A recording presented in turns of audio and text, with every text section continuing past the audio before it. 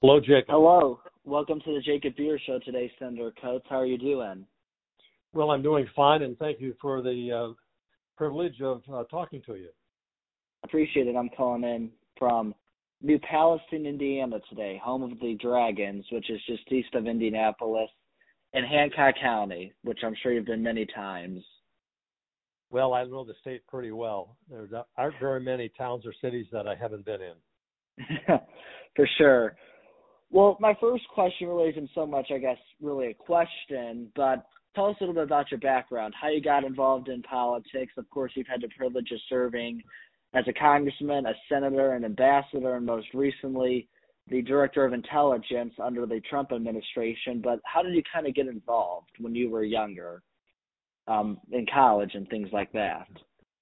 Well, when I was younger and in college, I did not have any plan or thought about being in politics. I did have a great interest in foreign policy, a history. I had a political science degree, followed by a law degree at Indiana University. But that gave me a foundation to get into politics, but that wasn't my goal. We were raising a family in Fort Wayne, Indiana. I was working as a lawyer there and for an insurance company. And at one point, the chairman of the company that I worked for came to me and said, as you know, I'm the finance chairman for this young man, Dan Quayle, who was running. Everybody says there's no way he's going to win, but he's running for Congress. And he asked me if I knew him, and I said, no, I don't know him. I'd love to meet him. And I did have a chance to meet him at one point, but nothing took place until after the election when, surprising everybody, he defeated a well-known and well-supported Democrat from the upper part of Indiana at that particular time. And now it's all red in Indiana, pretty much, besides the 1st district and the 7th. Yes, it is.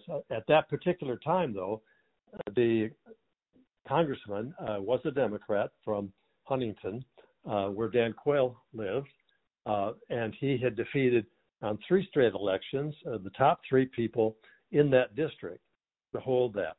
But this was now 1976, and this was after the Nixon issues and so forth and so on, and Republicans were not looked at as somebody that's going to be elected, especially if they're new. But it was a major surprise, and Dan Quayle went on to have a very good career with that, ending up as vice president, as you know. But at that time, the chairman came to me and he said, well, Dan Quayle would like to talk to you and about taking time off here from the job. We're happy to hire you back, but to take a couple of years off to help him get started being his district representative. And I still remember telling my wife, and she telling me, well, you're leaving a very good job, and I said, well, it's just for 2 years, and I just want to help him out and get started. Well, one thing led to another, and when Dan Quayle made the decision that he was going to run against Birch Bayh in 1980 election for the Senate, he suggested that I take a shot at his congressional seat. At that particular time, there were 2 other, or maybe more well-known people in the district. We had quite a primary, but I was fortunate enough to win the primary and then become, together with Ronald Reagan in 1980 election, when Republicans really swept the election, and here I am, ended up in Congress, where I never thought before as a youngster or even in college that I would be there. And then one thing after another led. I didn't try to find a door and open it. Doors opened to me, and the question was, do you want to step through or not? And those doors opened over over all my career in Congress, I never could have imagined what I went through for almost 37 years of service, but it was a true privilege to be able to support the people of Indiana, to represent them in Washington, and to represent our country as a director of national intelligence. Which, of course, was your most recent position.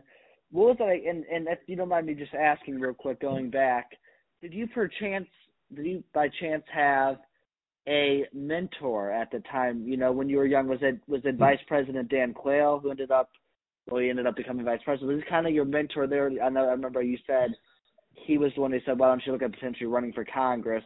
Did he have anybody else who was kind of a mentor to you? I think all along the way there was a mentor. I would open my eyes and open my mind to the fact that there are people that are wise, that have experienced, older than me. I took the opportunities to go to them and say, I would like to sit down with you and give me some advice about questions that I have. And each step of the way, I just seemed to run into somebody that I said, this is somebody I really respect, someone I think I can trust and who could be helpful to me, and built a relationship with that. So each step of the way, there was me looking out for someone that I think could help me along. Interesting. And do you have somebody who perhaps maybe doesn't have to even be the senator when you worked in the Trump administration, but somebody who you enjoyed working with the most? So perhaps maybe like a senator. You were in the Senate for the longest, if I'm correct, out of any office. Is there somebody that you maybe really enjoyed getting to work with who you'd call, good friends, or somebody like that, of that nature, perhaps a different senator, maybe not even in the Republican Party, just somebody who you really worked well with? Well, I had very good relations with a number of people in the United States Senate, serving between my second time in the Senate from 2010 to 2016. And I had never anticipated anything other than the fact that I was going to retire. I announced that when I ran the second time. I was asked to do that. I never anticipated that. But it was, again, representing our party and representing our values. I said yes, and very unusual to serve in the Senate 2 different times. So I had a gang of guys and some women that were in the Senate that we had very close relations with. We would eat together, we would talk together, we would work together, we would travel together. We were on the same page, and that was when I was DNI. It was very helpful that I had that relationship, because I had the responsibility to not only brief the President of the United States and put all the briefings together for the entire intelligence community, but also for the Congress. I had to go before Congress, and they would hit me with hard questions, and I had to, but they had supported me, and it was very necessary for me to have that support.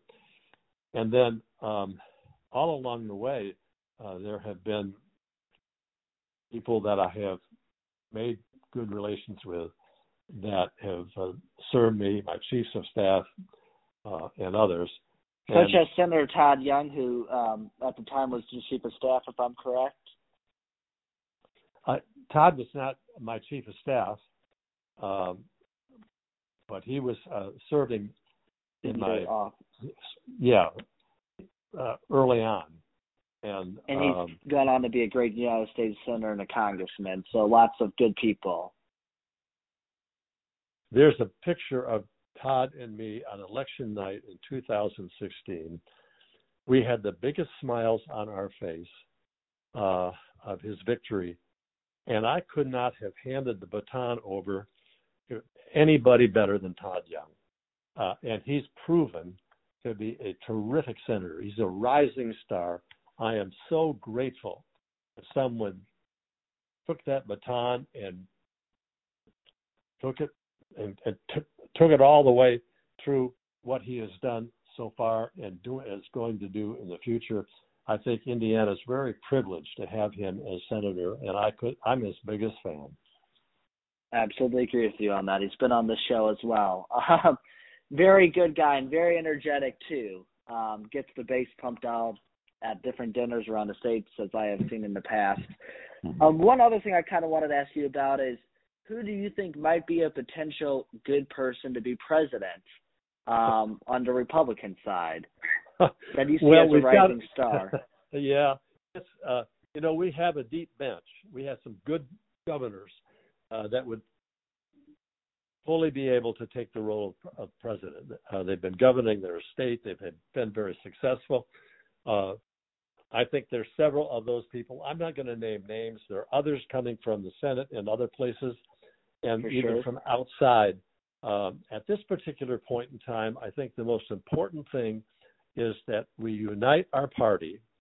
Absolutely. So that we can win elections. We're losing elections because we are making bad selections.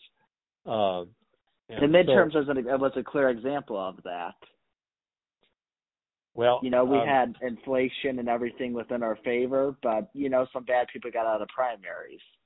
Yeah, it's supposed to be a red wave in the midterm election. We all thought Republicans would sweep the whole election. And we didn't. And we didn't because we weren't focusing on the policies that we need to direct and lead our country. We were focusing on personalities, and those personalities were creating chaos, and people had all kinds of questions about what's going on here. And that's why I think it's very, very important for the Republican Party to pull back together, get back to our conservative values that have elected our presidents and elected our senators and congressmen and governors before. Look at the Republican governors around the country. I mean, starting with Indiana. For sure. And my former chief of staff is now governor of Indiana. That was the confusion that I had. My bad. Yep. A lot of between Senator Todd Young and Governor Hochul, both who came from working for you in the past. That's what I got confused with on there. So my bad about that. Well, I was privileged to have them work for me, and all along the line, I was surrounded with some terrific people who have gone on to great positions in both the government and in the private world. They made it possible for me to do my job, and I'm dearly grateful for them. We're having a reunion on Saturday night of more than 200 of my former members and of staff on all my positions, and they're flying in from all over the country and from Washington, and we're just going to have a wonderful time and wonderful evening going over all the things that we engaged in and the relationships that were built. And it's like a huge family reunion, and no one could be more pleased and humbled to have them doing this and being able to say to them, you made it possible for me to represent our state and represent our country in the way I believe it should be represented, but you made it possible. And so I'm totally grateful for that. For sure. Well, that's really awesome as you, since you've held different positions throughout the years, that you're, showing appreciation still to the people who have served within the capacities of offices that you've been in, to show gratitude and respect. So that's very awesome to hear from a public servant. Well, it sure is. My heart beats in terms of just how grateful I am. For sure. And one last question, because I don't want to take up too much time of your day. What advice would you have for a young person who's not into politics what advice would you have for them to encourage them to get out and vote? And I think that's an important question because so many people my age, I'm a senior in high school, you know, they have views if they're conservative or liberal, but they say, why does it matter? Why does it matter? So what would you say to them? I would say, first of all, that we have to have our young people understand that the gift of being born and raised in Indiana and in the United States of America is a gift. I have traveled to over 70 countries in the world. Not one of those countries could say, if I had a chance to America, I would take it. Every one of them said that. I remember when Colin Powell came back, stopped to see me as I was an ambassador in Germany, coming back from India. He said he was driving down in a car, and the people were lining on the street, and Indian person was holding this huge sign saying, "Yankee, go home, and please take me with you." And I just paused and said, that is everywhere I go, people say, I wish I had a chance to go to America and live in America. We have problems in our country. Every country has problems, but there's never been a place like America. And when young people understand and realize the sacrifice that's been made to get to this point and what this country represents in freedom for them and for opportunities for them that just don't happen in other places. And governing it by the people is essential that our founding fathers put in the Constitution and that the Congress and the governors and everyone involved in government needs to follow that process and keep that. If we lose it, we lose our country. We're a country that we have to stand up to, and we need young people to get engaged in it. And getting engaged is signing up to vote, making your decision about who you want to back, but be a part of a democracy that's never been seen before in the history of the world. For sure. Well, I appreciate you coming on the Jacob Buer Show today. One fact that people might not know that I did when I was looking through your bio a little bit is you went to Jackson High School in Michigan, which is the same high school that Alfred Wooden went to, who was one of the astronauts who was part of Apollo. So that's an interesting fact that I just found out through my research. It is. I was born and raised in lower Michigan in Jackson, but after when I got married, my wife from Illinois, we said, where do we want to live and raise a family? Looked at each other and said, Indiana. So we took the state in the middle, and then her parents moved here. Her brother moved to Indiana. So we became to love the state. For sure. Well, I appreciate you coming on. You're not far from too far where I was from in Ohio. I'm from Sylvania, Ohio originally. So you're just across the line. Yep, I've been up to Camp Store, which is actually in Jackson, Michigan. So I've had fun memories there, I can say. Oh, good. Nice to hear that. Well, I appreciate you coming on the Jacob Buer Show today, and I'm sure I'll see you around at some point in Indiana. Well, I look forward to it, Jacob. Thank you for the opportunity to talk to you. Thank you. Take care, Senator. All right, I will. You too. Goodbye. Goodbye.